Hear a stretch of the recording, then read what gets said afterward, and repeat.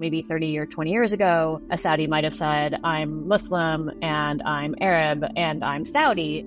Now they might say, I'm Saudi and I'm Arab and I'm Muslim. You know, they're trying to radically refashion their country and they need help from the best experts in the world. Do you want to have your country's people be disqualified from that because of some essentially antiquated point of view about how countries work together? In recent months, it can feel like Saudi Arabia is intent on buying the world.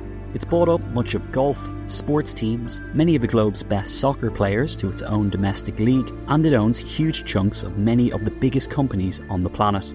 But Saudi Arabia is not just on a shopping spree. The once insular, oil-rich kingdom is transforming into a major diplomatic and military player, a pivotal actor in the energy transition, and looks set to host high-end cultural events like the FIFA World Cup. You know, they know that buying a football club immediately brings you a billboard into a global game that allows you to completely reposition yourself and rebrand yourself. It feels like we're entering the era of the Saudi project. But what exactly is the kingdom trying to achieve, and will it succeed?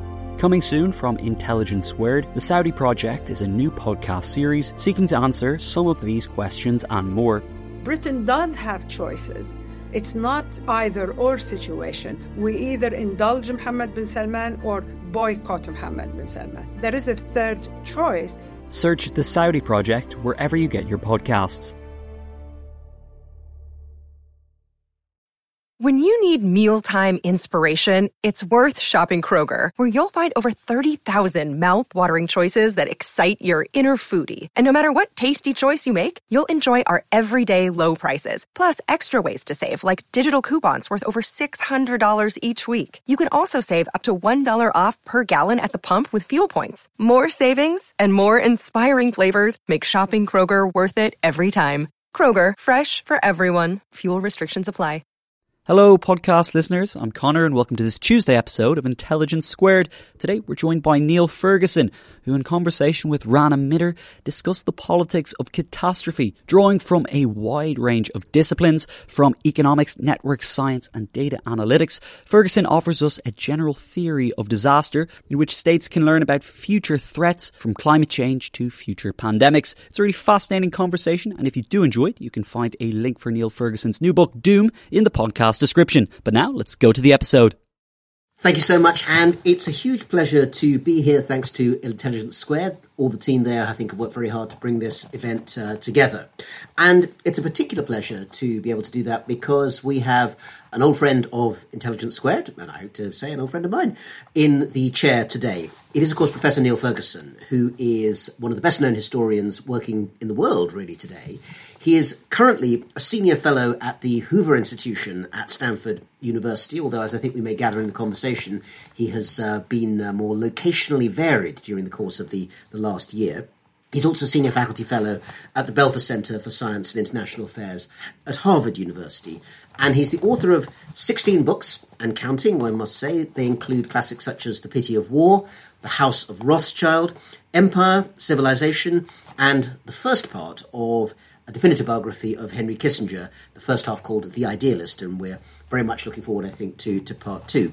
Recently, he also published The Square and the Tower. He writes a column for Bloomberg Opinion, and he's the founder and managing director of the advisory firm Greenmantle LLC. And the most recent of that long run of books is the one that Hannah just mentioned, Doom, The Politics of Catastrophe.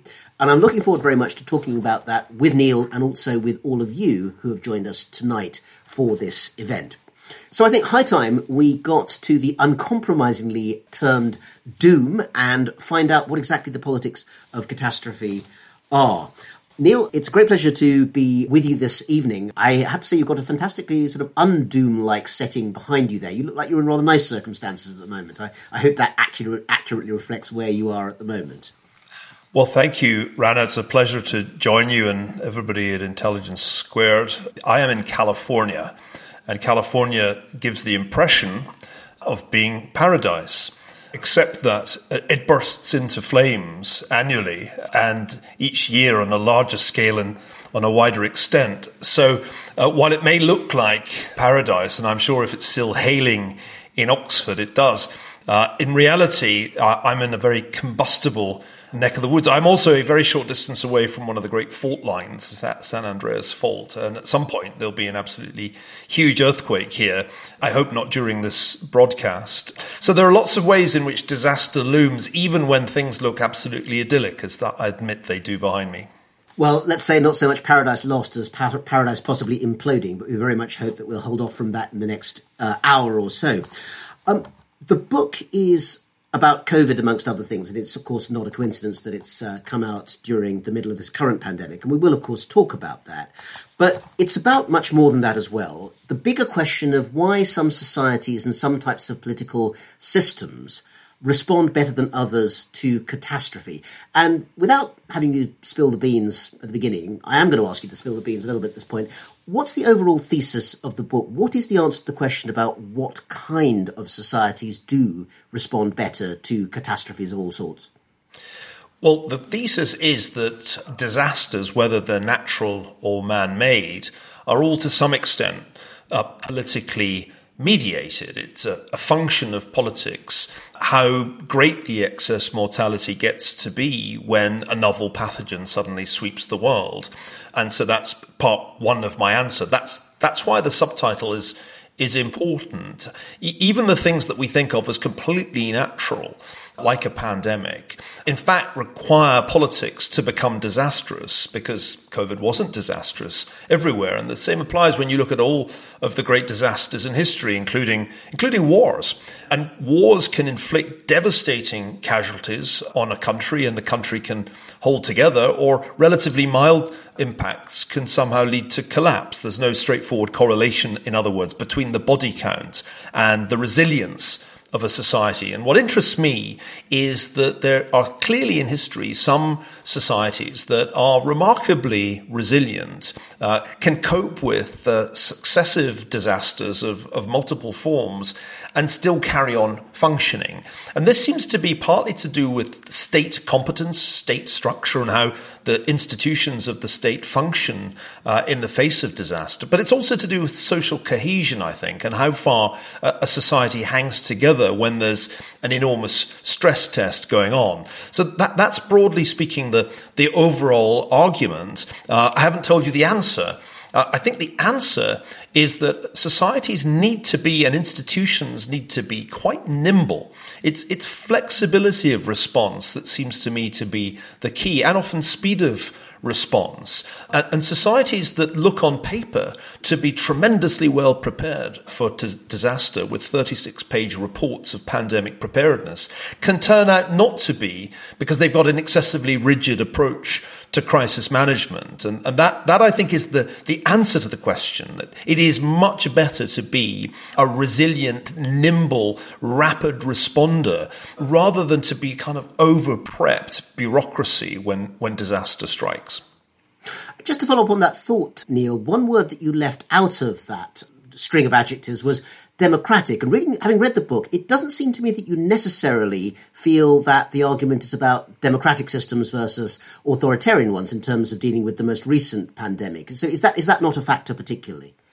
I don't think it is. I mean, a lot of the kind of naive commentary last year said, oh, look how badly the democracies are handling this, and look how well China has handled it with its draconian lockdown. And I thought that was a complete misreading of what was happening. The disaster had begun in the Chinese system, because rather as after Chernobyl, there had been lies and deceptions and delays, which caused the crisis to get much worse. But also the draconian lockdown that China imposed on itself in late January wasn't the optimal solution. The optimal solution was what Taiwan did, a democracy, and what South Korea did, a democracy. Those were the countries that rapidly tested large numbers of people and used contact tracing to figure out who might have been infected, and then quarantined or isolated the people who were. So the best performances came from democracies, and the worst performances came from democracies. A lot of naive generalizations also followed the form, populist leaders are to blame for disastrous excess mortality. Well, in some countries, they certainly didn't help matters, but there were plenty of countries that had non-populist leaders that did even worse Belgium did terribly badly last year, and its prime minister for most of the year was a liberal woman, Sophie Wilmès. Peru has had about the worst excess mortality, and it's not a populist who was running Peru last year. So I kind of came to realize as I picked my way through some of the commentary last year how tempting it is to jump to conclusions about which political system is doing best. It's a lot more complicated than that. And you've raised in my mind a really important point that the book delves into. And that's Amartya Sen's argument about famines. And I'm sure you're going to ask me about that because it's right up your street as a historian of China. Amartya Sen's path-breaking work on famine argued that ultimately one shouldn't think of a famine as a natural disaster, that it was essentially a political failure. And in one essay, he argued that a democracy, he had India in mind, would never have tolerated the kind of famines that Mao's China suffered, largely as a consequence of the crazy policies that Mao pursued in the 1950s. And I was tremendously impressed by that argument when I first encountered it. But when I was writing Doom, I found myself saying, well, if that's true of famines, shouldn't it be true of all disasters? And then I began to realize that it might not actually be true of all disasters, and it doesn't seem to have been true of this one, of the COVID-19 pandemic. Well, you're quite right, Neil, that we will come back to some of those questions of how the world outside the West and indeed China have dealt with these questions. So we'll put a pause on that, but one that we will certainly come back to. Before we do that, though, I want to dive into some of the historical examples that you give in the book. And just because most commentary which looks at the history has been looking at the 1918-19 flu pandemic, and that is very, very important, I want to choose one of the other pandemics that you look at, and it's one that's known but not as well remembered. The so-called Asian flu. In those days, we were still allowed to give geographical locations to diseases. The Asian flu of 1957, and you look at it from the point of view of the administration then of President Eisenhower, the post-war era in the United States, when we think of actually as a time of prosperity, one when America was beginning to rise or had risen to the global power in the Cold War, but looked at through the lens of that particular disease. You tell a somewhat different story.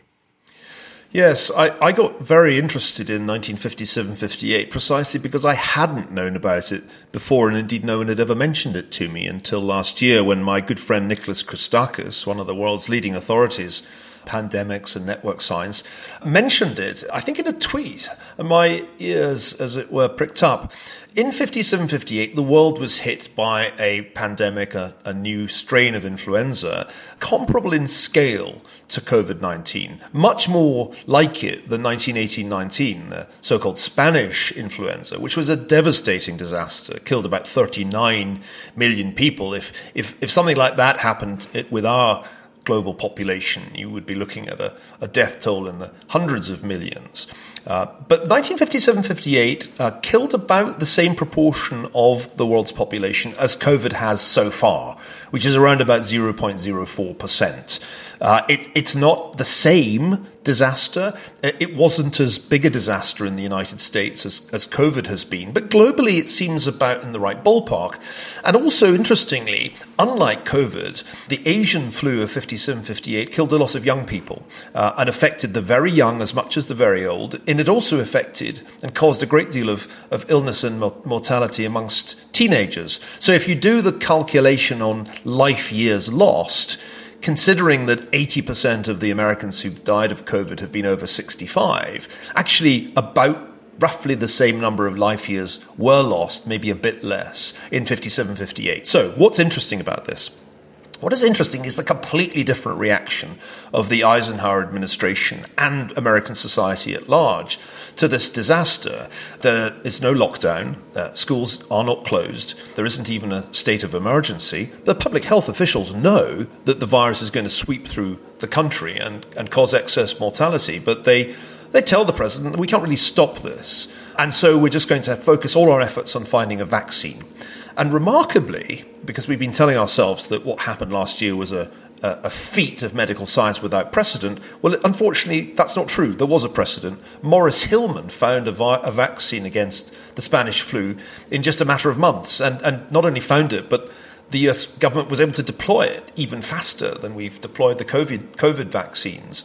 So it's a remarkable story, more, I think, for the very different way in which government and society reacted in 2020 as compared with the way they reacted in 1957. Well, one of the other things that I think was fascinating to me about the story, and I knew very little about the events as well, so it was a real eye-opener, was the way in which, as you point out, attitudes towards risk were also rather different at that point. One of the things, and in many ways quite rightly, that has happened during the most recent pandemic is that there has been a pretty strong precautionary principle, certainly amongst developed countries in Europe, in North America, and those sorts of areas. You could argue actually the same about China, I suppose, on the grounds that massive brutal crackdowns are precautionary, if nothing else.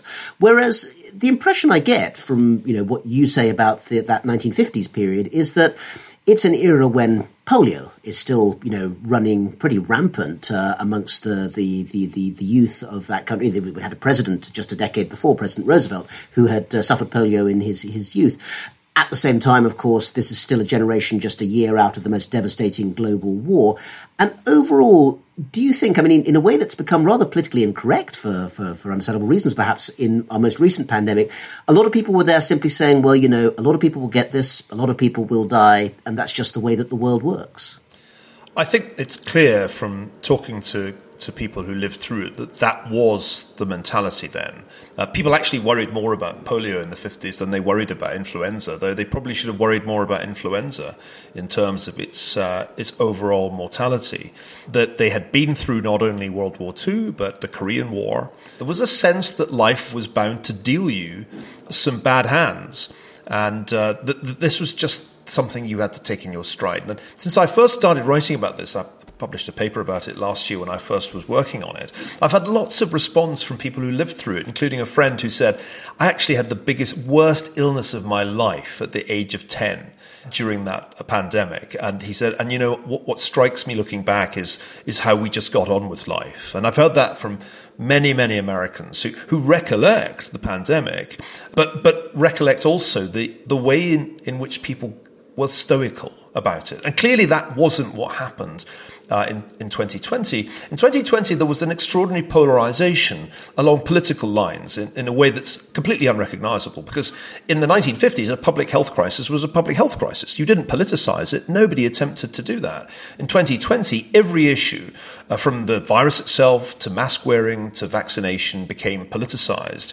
And Democrats, broadly speaking, were extremely risk averse, exaggerated the risk that they faced personally, and Republicans were completely the opposite and understated the risk that they faced. So that's how, one of the ways, at least, in which the United States has changed. By the way, as this is likely a mostly British audience, 57-58 was not especially bad, although it did affect the United Kingdom. 1951 was much worse. And the 1951 influenza really shows up if you look at the long-run UK mortality data. It's actually one of the worst years in the past century or so for high mortality, along with 1918, 1940 and 2020. And almost nobody remembers the 1951 influenza pandemic unless you're kind of elderly Liverpudlian, because Liverpool had an especially torrid time of it in that year.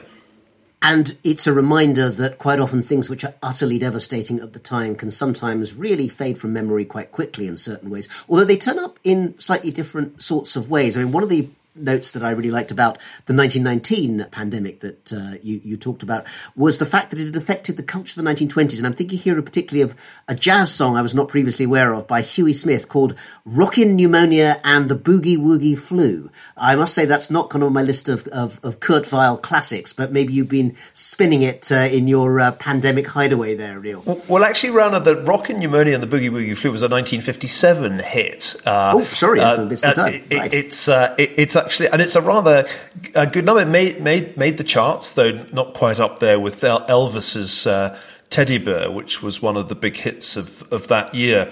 But I think the interesting thing about the song is that it makes light of a disease that was very threatening to teenagers. Now, one of the points about this is that teenagers were the most gregarious people in America in the 1950s, and they were probably the most gregarious people in the world, because this was the age of just teenage heaven, non-stop parties, camps. It seems to me that being a teenager in 1950s America was probably more fun than being human had ever been before. Certainly looking at the movies from that time, you get the impression that that was so. And yet they were all running tremendous risk by being so convivial in 1957-58. And yet the Boogie Woogie Blues, the Boogie Woogie Flu is probably an exception on the grounds that most teenagers, if they were imbibing popular culture, would be more worried about being smashed up in an automobile accident like James Dean. They were less worried, presumably, about sniffling themselves to an early grave in popular culture. People made light of it, and that's something that there hasn't been nearly as much of in the last year, where even the British sense of humour has seemed to falter in the face of excess mortality. And that probably has something to do with the fact that people are still very close to, in this country, over 100,000 deaths, and it will take time to come past that.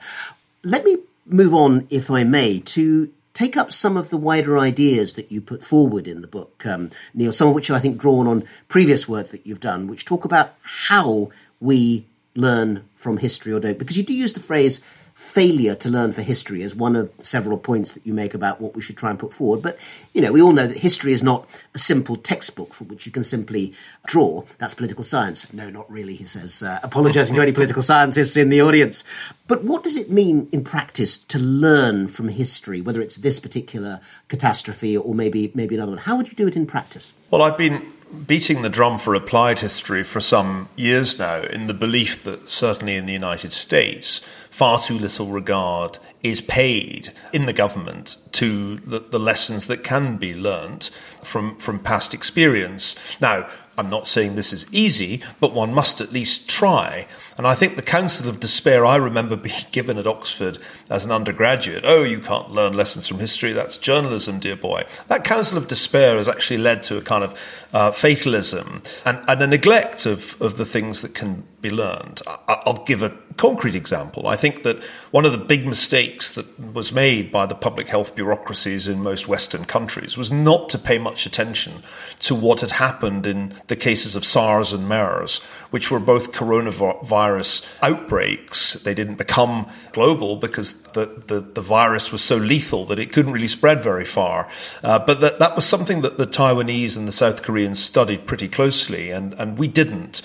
So there's a clear example there. If I look back to work that I did in The Ascent of Money on financial crises, it was staggering to me how few people, when the financial crisis began in 2008, had any real understanding of the financial crisis, the biggest previous financial crisis of 1929 to 32. So learning from history doesn't give you a kind of cookbook recipe, this is what you do in case of a pandemic. But I think if one's aware of past disasters, one has a sense of at least some of the pitfalls that policymakers can fall into. Larry Brilliant gave a wonderful TED Talk. He's an epidemiologist based here in the US back in, I think, 2005, where he said the key to pandemics, and he'd worked on the eradication of smallpox, the key, he said, is early detection and early action. That's the real lesson of the modern pandemic. And that lesson was completely lost, as far as I can see, on the public health bureaucracies in the US and the UK, who kind of dithered around in January, February, and in the case of the US, made no successful effort to increase testing. Actually, the CDC, the Centers for Disease Control and Prevention, made it harder to get a test, not easier. Well, actually, that reminds me of something else that I think is relevant to that, which is you pointed out that maybe having looked at the public health systems of Taiwan or South Korea or other places in East Asia might have given a very important object lesson. Of course, the fact that most of what was going on there wasn't going on in English was perhaps relevant. Remind me, I recently actually talked to Malcolm Gladwell, who's published a book actually about the history of bombing and the ethical lessons from that in the Second World War. But one of the almost sort of observations he made in passing was that certain scientific discoveries relevant to World War II bombing by the Americans were not noticed by them because they'd only been published in Japanese, or actually not even Japanese, by Japanese scholars in Esperanto, which I'm sure you probably know was, oddly enough, quite common in early 20th century Japan for reasons we won't go into to here. But the point remained that there's an awful lot of information and knowledge out there, but not all of it is easily accessible from the point of view of, say, Anglophones in North America. And that's a very good example for globalizing history and applying global history as well. It is, although it must be said that if one looks into the major scientific disciplines that are relevant to a problem like a pandemic, to a far greater extent than was true even 20 years ago, and certainly to a far greater extent than in the 1930s and 1940s, they are in English. I mean, the literature that was coming out of Wuhan in the very early stages of the COVID-19 pandemic was in English, because Chinese scientists have long been accustomed to publish their preprints in English. So I can't offer that excuse to the people in key positions at the beginning of 2020 who I think flunked this quite badly. But you're right to raise the question of how do we learn from history, because that's certainly the motivation behind writing this book. I wanted to write a book that dealt with disaster as a general category, a phenomenon that can come in all kinds of different shapes and sizes. Because we have, I think, developed a tendency to focus excessively narrowly on just one or two scenarios that we find appealing. So we're very fascinated as a species right now, or at least the elites of humanity are, with the prospect of disastrous man-made climate change. And enormous amounts of hot air are emitted by people talking about this problem. But it's only one of a wide range of disasters that can conceivably befall us. And it might not necessarily be the most clear and present danger, because, as we saw last year, novel pathogen can move a lot more rapidly than climate change. And there are other things which we aren't paying much attention to, which could be just as catastrophic and, again, faster acting. And I'll throw out one example of the kind of disaster we don't think about nearly enough. If we had the kind of volcanic activity that the world had from the late 1100s to the late 1200s, or even right through until about 1815, which was the last huge eruption, Mount Tambora, then we very quickly would be having a conversation about global cooling. So enormous the effect would be. It's just that recently, and I'm talking about for the last couple of hundred years, there haven't been really big volcanic eruptions. And so we've kind of forgotten that they can happen. And, one could make a similar argument about changes in sunspot activity. So I conclude the book by trying to offer a much larger menu of potential disasters that we should think about, because I fear that we might expend a great deal of effort on one disaster and end up being given a completely different one to deal with. So one of the ways in which you use this wider category of catastrophe is to look at some longer range historical phenomena. And I want to pick up on one that we've mentioned a couple of times before. When you said actually just now that a lot of the first scientific research coming out of Wuhan in China was actually in English, I'd point out that from reliable sources, there are other areas of Chinese research, possibly in artificial intelligence, which are possibly in Chinese only and restricted to certain readers. But we'll possibly get back to the present day aspects of that in just a moment. China's rise is something that you've written about on various occasions. You have been teaching at Tsinghua University in China in recent years, and you bring it up in this book as well in a variety of different contexts. I mean, could I ask a mischievous question, which is the rise of China in the modern world a catastrophe? Not in itself. That's to say, the reduction of poverty, the growth of the Chinese economy, all of these things are by themselves good. Nobody wants China to be trapped in the kind of poverty that characterized it in the 19th and 20th centuries. The problem is the rise of China under the Chinese Communist Party is, I think, a potentially disastrous outcome. Because for whom, Neil? It's presumably not a disastrous outcome for the Chinese Communist Party or the millions of people they rule over. Well, that remains to be seen, because one of the things about communist parties, if one just learns from history, is that they have a very bad habit of inflicting disastrous mortality on their own peoples periodically. And that of course, is the same Chinese Communist Party we're talking about that inflicted the biggest man-made famine of them all during the Great Leap Forward, that inflicted the Cultural Revolution on its own people in the late 1960s. And so one has to remember that if a totalitarian regime has a good run in raising living standards, which this one certainly has, that doesn't protect its people from that party committing future disastrous mistakes, because the party is entirely unaccountable. It is functionally above the law, and it has no opposition. It cannot be criticised. And as you know, Rana, since Xi Jinping came to power, the clock has been turned back in many ways in China, not least in the universities, where the relative freedom I first encountered when I started travelling to China has really gone. And there's a great deal more of that old chill in the air that I remember from my visits to the Soviet Union, that things have become a great deal more ideological, more explicitly anti-Western. This is a regime that is essentially telling schools no more books that extol the virtues of foreign systems. From now on, you'll study Xi Jinping's speeches. And I think we are a little bit reluctant in the West to recognize just how much China has changed, and for the worse, under Xi Jinping. So in answer to your question, the rise of the CCP-led China poses a potential threat to China's own population. I don't rule that out. But it also poses a threat to everybody else, because as China expands its reach technologically and economically, it's able to exert pressure on the free societies of the world in all kinds of ways that perhaps more obvious right now in Australia than they are in the UK, but I think are relevant to everybody.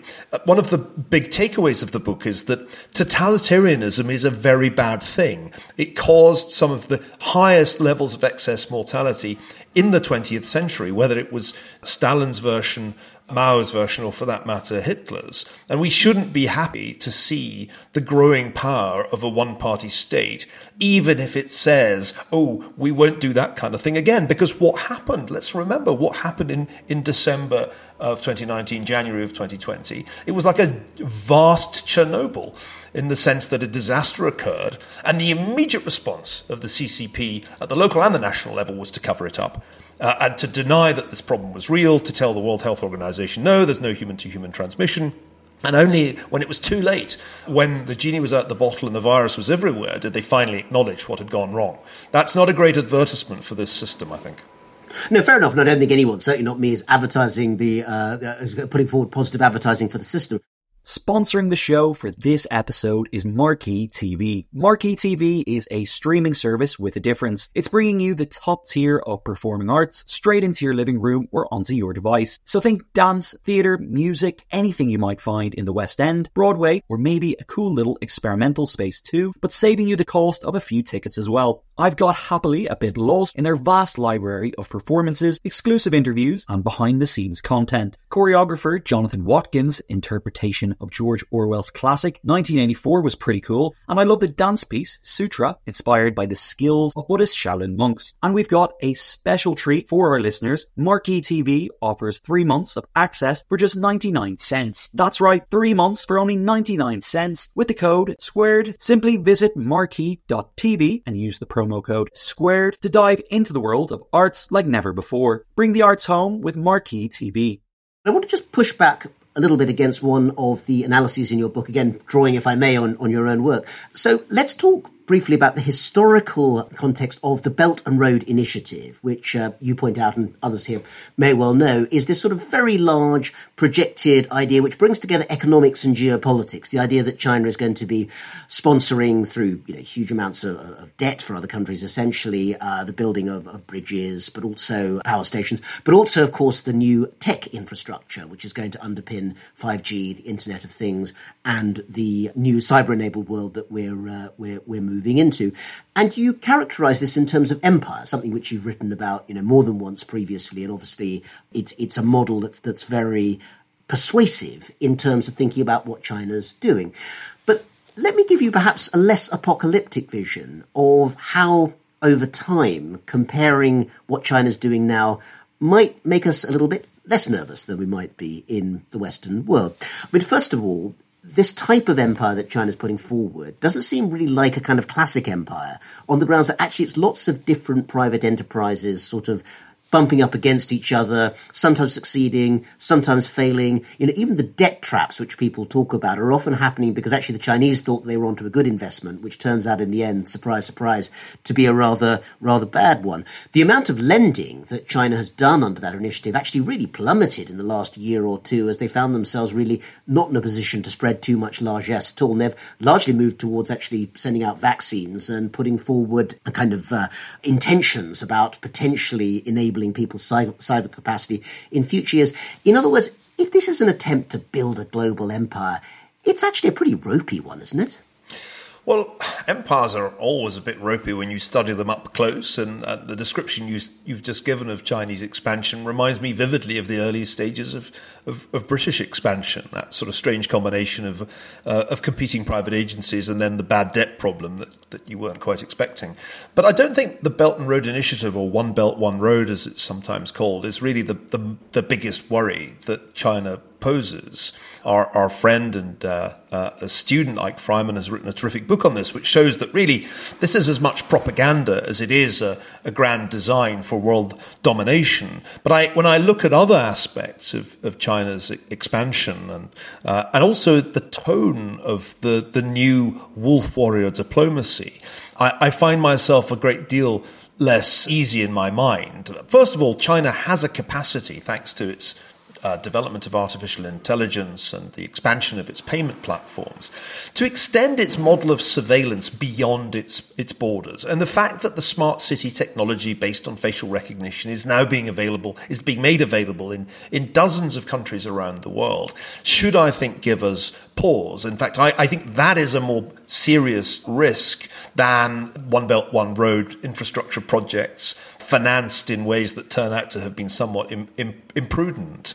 I think when one's thinking about future challenges and future dangers, the way I put it is this, that China is certainly expanding in empire-like ways.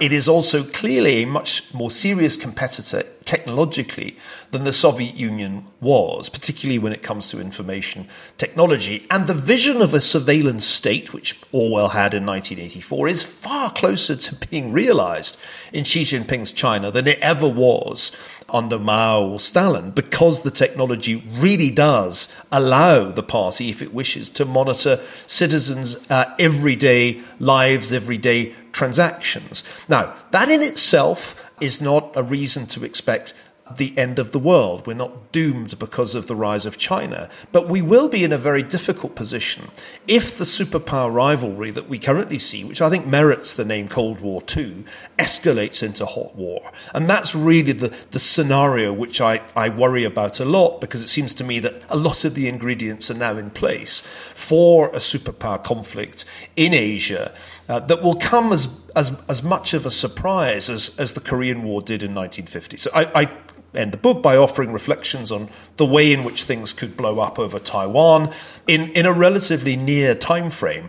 And after all, wars historically are second only to pandemics when it comes to causing really large amounts of premature death. So that's something I think we should worry about a lot more. And, of course, it's worth remembering that China did fight a war previously about Taiwan, but it was in 1895 with Japan. On that occasion, the Japanese won in slightly different circumstances. I see we've got a whole variety of questions coming in based on your ideas, Neil, so I will start putting those to you. This one relates to where you're sitting right now, and as I say, we're crossing our fingers that the catastrophic earthquake that you talked about doesn't hit anytime soon. But the question comes to you, Neil. You mentioned this will inevitably happen at some point on the West Coast, and yet there's no mass flight from California. Is that not, our question asks, a sign of remarkable resilience and bargaining, an indication that we do all know that catastrophe is part of life, and essentially it's part of life that we're actually okay with? Yeah, it's a great question. In a way, that's one of the themes of the book, that we have to live with this thought of impending doom. And I give the example of the British soldiers on the Western Front in the First World War singing, "The bells of hell go ting-a-ling-a-ling, for you but not for me," a song which, when I first heard it, struck me as fascinating because it gives you an insight into the way that young men think about the very real danger that they all faced. I mean, basically, people underestimate the risk that it will happen to them. And one saw that again, actually, during the pandemic. We have to think in that way, I think, in order not to be crippled by anxiety. And if you're living in close proximity to a fault line, you can't really jump at every tremor because you will very quickly find your life is miserable. It's a little bit like during the Cold War. We knew that there was a risk of thermonuclear war, but we didn't live our lives with that thought prominently in our minds. And I think that's part of the coping strategy of being human. On the other hand, when you look at the probabilities of geological disaster in parts of Asia, Indonesia, for example, and Japan, I think it's different. And I think one can see, if one considers the Japanese history, a much more intense preoccupation with what you'll do in case of an earthquake or a tsunami than we have here. We've only just this week rolled out a proper California-wide alert system, only this week, that would actually let people get on their phones an earthquake warning. And that tells you that we're not really as focused on this as we ought to be. Earthquakes, for some reason, and this is one of the mysteries of humanity, fault lines seem to attract us. We love to build our cities on them. A map of the world with fault lines and conurbations would make you think that human beings enjoyed earthquakes and were drawn towards tsunamis. So I think this is one of the puzzles. My sense, now I've lived here for 4 years, is that we're all a little bit in denial about this. And nobody truly has a coherent game plan for the big one. And we could see that when the wildfires became much, much worse last year. I did not see a society that had a realistic risk assessment of the danger of wildfire. On the contrary, the Californians have been in denial about this problem for the last 20 years. And I'm afraid it's only going to be getting worse because nobody has a solution. Well, I wonder if that leads us rather nicely into the question that's just come in from Christopher. And he says, hello, Neil, what do you see as the 3 greatest dangers in the modern world apart from climate change? So he's rather specific on that. I'm always just sort of taking notes for the State Department or something. And do you think that too much effort is being directed towards climate action of those dangers? What's your thoughts about that? That's a great question, Christopher. I do think that we are focusing too much resources and attention on the climate change risk. That's not because I'm a denier. I think there are very obvious dangers and that the probability of the worst case scenario that the International Panel on Climate Change envisaged has gone up, not down. By the way, one reason the risk is going up is that for all their fine words, the Chinese continue to build coal-burning power stations at a terrific clip. Did you know that 48% of the increase in CO2 emissions in the since Paris are due to China and China alone? So I think this is a problem, but it's not the only problem, and it's a relatively slow-acting problem, as Bjorn Lomborg argued in his most recent book, compared with some of the other things that could conceivably go wrong. Now, I've already mentioned that a US-China war would be a whole different ballgame from war in Iraq or war in Afghanistan. We've forgotten what great power conflict can look like. And if you want a sense of what it might look like, Jim Stavridis has recently published a novel based on his extensive knowledge as a former admiral in the US Navy, 2034. So that would be my number one risk. Let's not forget what a really big war could do. Number 2, which is kind of a subset of this, would be full-blown cyber warfare causing an outage of the internet. We are now heavily, heavily reliant on this technology that we're using right now for this conversation. Full-blown outage would plunge our systems into chaos, even if there was no other war going on. And cyber warfare is already underway on a fairly low level. It's a sort of permanent state, almost Hobbesian state of conflict. But if it were to escalate in such a way that critical infrastructure were disrupted, I don't like to think how US society would cope with that. I'm very doubtful that we would prove resilient in the face of that kind of catastrophe. And I'll throw in, just for fun, the supervolcano scenario, because nobody thinks about that. But actually spending a year in Montana, which I did to get away from not only the pandemic, but the crazy regulations they introduced in California, was a good reminder, because the Yellowstone supervolcano was one of the most cataclysmic events of the distant past. Something like that would completely transform our sense of the climate risk. And I do think that we talk about man-made climate change as if it's the only sort that really matters. But historically, we've seen periods of abnormal cold in the wake of massive volcanic eruptions. We've forgotten that that can happen. I can't think of a single reason why that couldn't happen in the relatively near future. We've just had a quiet 200 years. But would the point be, Neil, not that it's the only type of climate change that could happen, but it's the only type, man-made or human-made, is the only type that we can actually do anything very much about? Yeah, but I think that if you're asking me what are the things that we should be thinking about other than man-made climate change, the list is quite a long one. And I think that's part of the point of Doom, to point out that if you're very, very well prepared for one particular form of disaster, you shouldn't be surprised if history slaps you in the face with a completely different disaster. You almost never get the disaster you're well prepared for. That's the lesson, I think, of a succession of presidencies that I review towards the end of the book, because I think that's the inherent problem of the way that we think about problems. We tend to focus on the last one. I noticed last year that many policymakers responded to the aftermath of at the onset of the pandemic as if it was a financial crisis, and used the same tools that had been deployed after 2008. And that was a kind of category error in many ways, because clearly a pandemic's not a financial crisis. But it's very, very tempting, both in military and civilian affairs, to want to fight the last war, or to fight the war that you've spent a lot of time preparing for. And history is just not kind that way. In fact, history seems to quite like playing the trick on us of giving us a disaster that we really didn't think that much about until it happened. Well, that actually, I think, leads into, a couple of questions, which I'm going to bring together because they're on a similar topic, but they get to an aspect of what you've just said, Neil, which is the way in which, governing parties, governments can use catastrophe as a means of forwarding their own nationalistic aims. I mean, we've talked about China before. It's also, I think, fair to say that plenty of countries around the world are using their COVID response as a way of defining themselves. Until recently, India was portraying itself as somewhere that had done very well, and this had reflected better on the society. Now, of course, it's put itself into reverse mode on that. Do you think that we're going to see an era of political opportunism, which essentially draws on the capacity to deal with catastrophe as a way of defining the polity? Well, maybe. I think politicians showed themselves by and large to be rather inept if they tried to instrumentalize the crisis last year. It usually blew up in their faces. So those who wanted to cast themselves as wartime leaders very quickly turned out to be doing about the worst.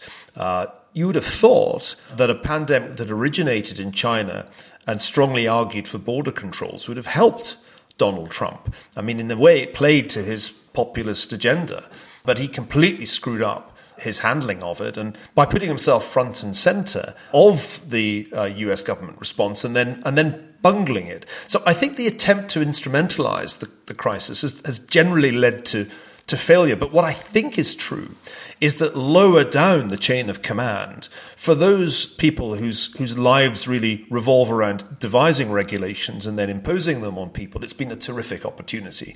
Now, I think there is a really important theme in the book that we haven't touched on, which is that the point of failure is often in middle management rather than at the top. That it's actually the bureaucracy rather than the commander-in-chief that can bungle things.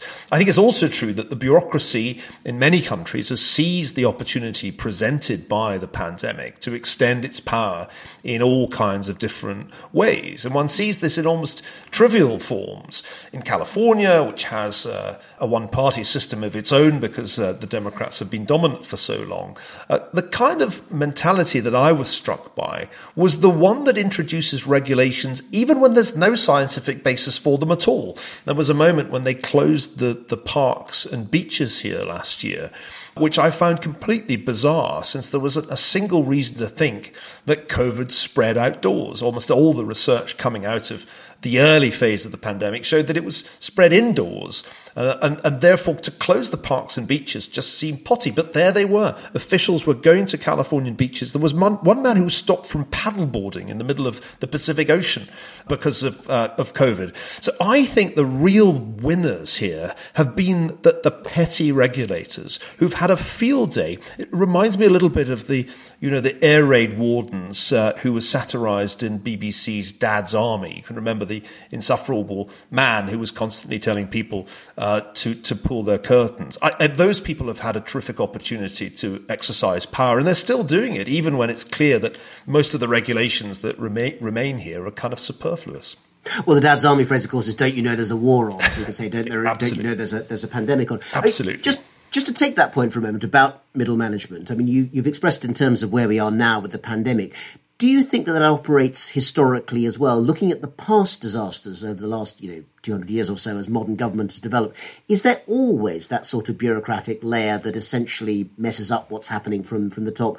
Or is it something peculiar to this current crisis to do with disease, science and so forth? I think if you compare us with the 1950s, we have become more bureaucratic, and the striking thing to me when I look at the pandemics of the 1950s is the nimbleness of the government's response.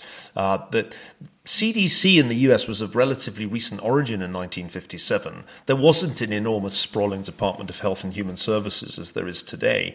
And yet when you look at what the advice was that the public health officials gave Eisenhower, it was remarkably pragmatic and clear-headed. And my sense is that in the US at least, and it may be true of the UK, I'm sure if Dominic Cummings were here, he'd say it, is that there has been a decline in the competence of government. And that's a view that Francis Fukuyama has put forward too. So I'm not alone in making this case. Mark Andreessen talked about it during the pandemic. There's a hideous word, kludgocracy, that somebody coined to capture the ways in which the so-called administrative state deals with the risk of disaster and then bungles the disaster when it happens. I'll throw out one anecdote just to illustrate the point. There was, and indeed is, an undersecretary, or is it a deputy secretary, for pandemic preparedness in the Department of Health and Human Services. It's his one job. And one of the mysteries to me of last year was where he was, because he was almost completely missing in action. And I delved into the role of Robert Kadlec and found a wonderful lecture that he'd given in 2018 in Texas, in which he reflected that if we really didn't prepare a bit better for a pandemic, we'd be SOL. Well, I didn't know what SOL stood for. It's a US military speak for shit out of luck. And this was the guy whose one job it was to prepare for a pandemic. And there are 36-page long pandemic preparedness plans. Ultimately, there's almost a countless amount of paperwork on this. It's just that none of it worked. And that's the thing that interests me. Clearly not the bureaucracy's finest hour, but just to go back to the 1950s for a second, between then and now, one could perhaps argue the other way, that over the last 60 years or so, that same health and human services behemoth has also been responsible for one of the biggest changes that's improved people's standard of life, which is stopping people smoking. It's something done through regulation. It's done off the back of research, which is mostly paid for by the state, by people like the Brits or Richard Doll, on the grounds that private enterprise didn't want to pay for things that would reduce profits. So smoking and people dying in their millions from smoking was also a catastrophe over years. Isn't that perhaps the example of how the bureaucracy can also get it right? Oh, I think that's clear. And one of the striking stories that I tell in the book is all the kind of imperceptible, not necessarily much celebrated improvements in public health that long predated the campaign against tobacco, going all the way back to the improvements in basic hygiene in British cities that can be traced from the Victorian period. It was actually improvements in basic hygiene that did a lot of the reduction of mortality, the extension of life expectancy, more really than the great scientific medical breakthroughs that we tend to make much more of. So I don't disagree with that. My point is generally, not specifically about public health, but generally about bureaucracy. What I think has evolved, and it's really from, let's say, the 1970s, is a somewhat legalistic state of mind in which if there is some probability greater than zero of a particular negative adverse outcome, you need to have at least a 36-page document spelling out a whole series of measures to be taken preemptively or in response. Great detailed regulation that doesn't work when the crisis happens. Think of all those pages of regulation of bank capital back in the 2000s, the Basel rules on bank capital adequacy, which proved utterly useless when the financial crisis struck in 2008. So I don't think this is a peculiar problem of public health. Actually, public health has achieved a great many victories over the last century. But more recently, I think we've seen a major failure of public health bureaucracies. And I think it's because the legalistic bureaucratic mindset has come into that world from other domains. For the media, it's much easier to say it was all the fault of Boris. It was all the fault of Trump. That's been a recurrent narrative over the past year. But I think that gets us away from the real problem, which is a rather more profound one and actually rather harder to fix. I mean, you can replace a president. We did. But you can't overnight transform the culture of a bureaucracy like CDC, which very clearly failed for reasons that had nothing to do with Trump. I'm going to squeeze in a couple more questions here, which are almost sort of opposite sides of the same questions. I'll put them both to you, Neil. One of our questions is asked, without the internet, could we have had lockdown in 2020? Well, I guess we could have had lockdown, but it wouldn't have been quite the same sort of lockdown. And the other question is, what role does 24-hour news have on the way that people react and therefore politicians respond?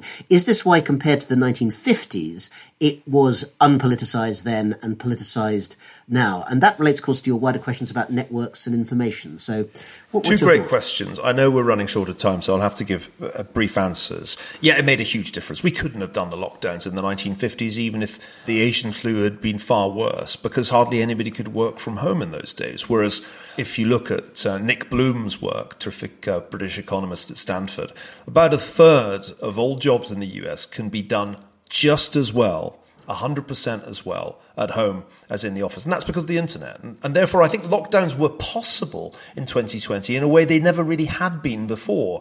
And that's important because their possibility tempted us to do them without really doing that good a cost-benefit analysis of the downsides of what we were doing. On the second question, I don't think it's just that it's 24/7. The problem is the way in which news has been polarized, and in particular, the ways in which news has shifted onto the internet and become a domain for clickbait. Remember that the primary objective of the network platforms is to get your attention and retain it for long enough that you see ads. The thing that does that is sensational stories that don't necessarily have to be true. And what I wrote about in the Square and the Tower book that you and I discussed, Rana, a couple of years ago, has turned out to be pretty prescient, that if you leave that status quo, if you allow news to become part of this highly polarized public sphere in which the primary motivation of the platforms is to sell ads and engage eyeballs, you're going to get a lot of crazy stuff about the virus, crazy stuff about remedies, and crazy stuff about vaccines. That's done tremendous harm. So it's not the amount of news. I think it's the way in which the news has become polarized and polluted with fake news. Thanks very much indeed, Neil. We're beginning to get to time, so I'll throw one last one in for you for a brief answer, and I'll combine it actually with a thought that I had about the book as well. The question comes in saying, thank you for a fascinating and terrifying expose. So what grounds do we have for any optimism, or is it a truly bleak outlook for us all? And I would point out, as I throw that back to you for a last thought, Neil, that in your book you do say at least you think that the likelihood of an alien invasion from space is a relatively small likelihood. So is that the best you can offer us in terms of bleakness, or is there anything else? I want to make it clear that Doom is a slightly ironical title, inspired by, you'll remember, Private Fraser, we're doomed. In fact, we're not doomed. The probability of complete extinction is a lot lower than you'd think from reading science fiction, just as the probability of an alien invasion is really low because the distances seem overwhelmingly large and the probability of there being aggressive, intelligent life doesn't seem to me to be that high, at least not within striking distance of Earth. So it's actually an optimistic book. I found it cheering to write this book because it reminded me that this really wasn't by any means the worst disaster that mankind has confronted, and it certainly wasn't likely to be an extinction-level event. I mean, 0.04% of the world's population is a terrible tragedy when you express it as 3 million lives, but in the great scheme of human history, it is not really anything close to an extinction-level event. We survive, and the majority of us survive. The majority of people on the Western Front in World War I survived. It was only a minority of those Tommies for whom the bells of hell really did go ding-a-ling-a-ling. And so it's actually contrary to what you might expect from the title. It's a cheering book that reminds you that at the end of it all, most of us are fine and life goes on. And as you pointed out, Rana, we quite often forget the disasters. I wouldn't be at all surprised if 100 years from now this wasn't a major topic in the history books, in the same way that the 57-58 pandemic has entirely vanished without trace. I can just expect it will be filmed soon, Neil, under the title It's a Wonderful Life Too, judging by the way that you've characterised it there. Regardless of what you think of the title, it is a fascinating read. I'd like to thank Neil Ferguson very much for being with us here. I'd like to thank all of you from around the world, the audience who have come to us for this event, and I'd like to thank Intelligence Squared for organising yet another fantastic event.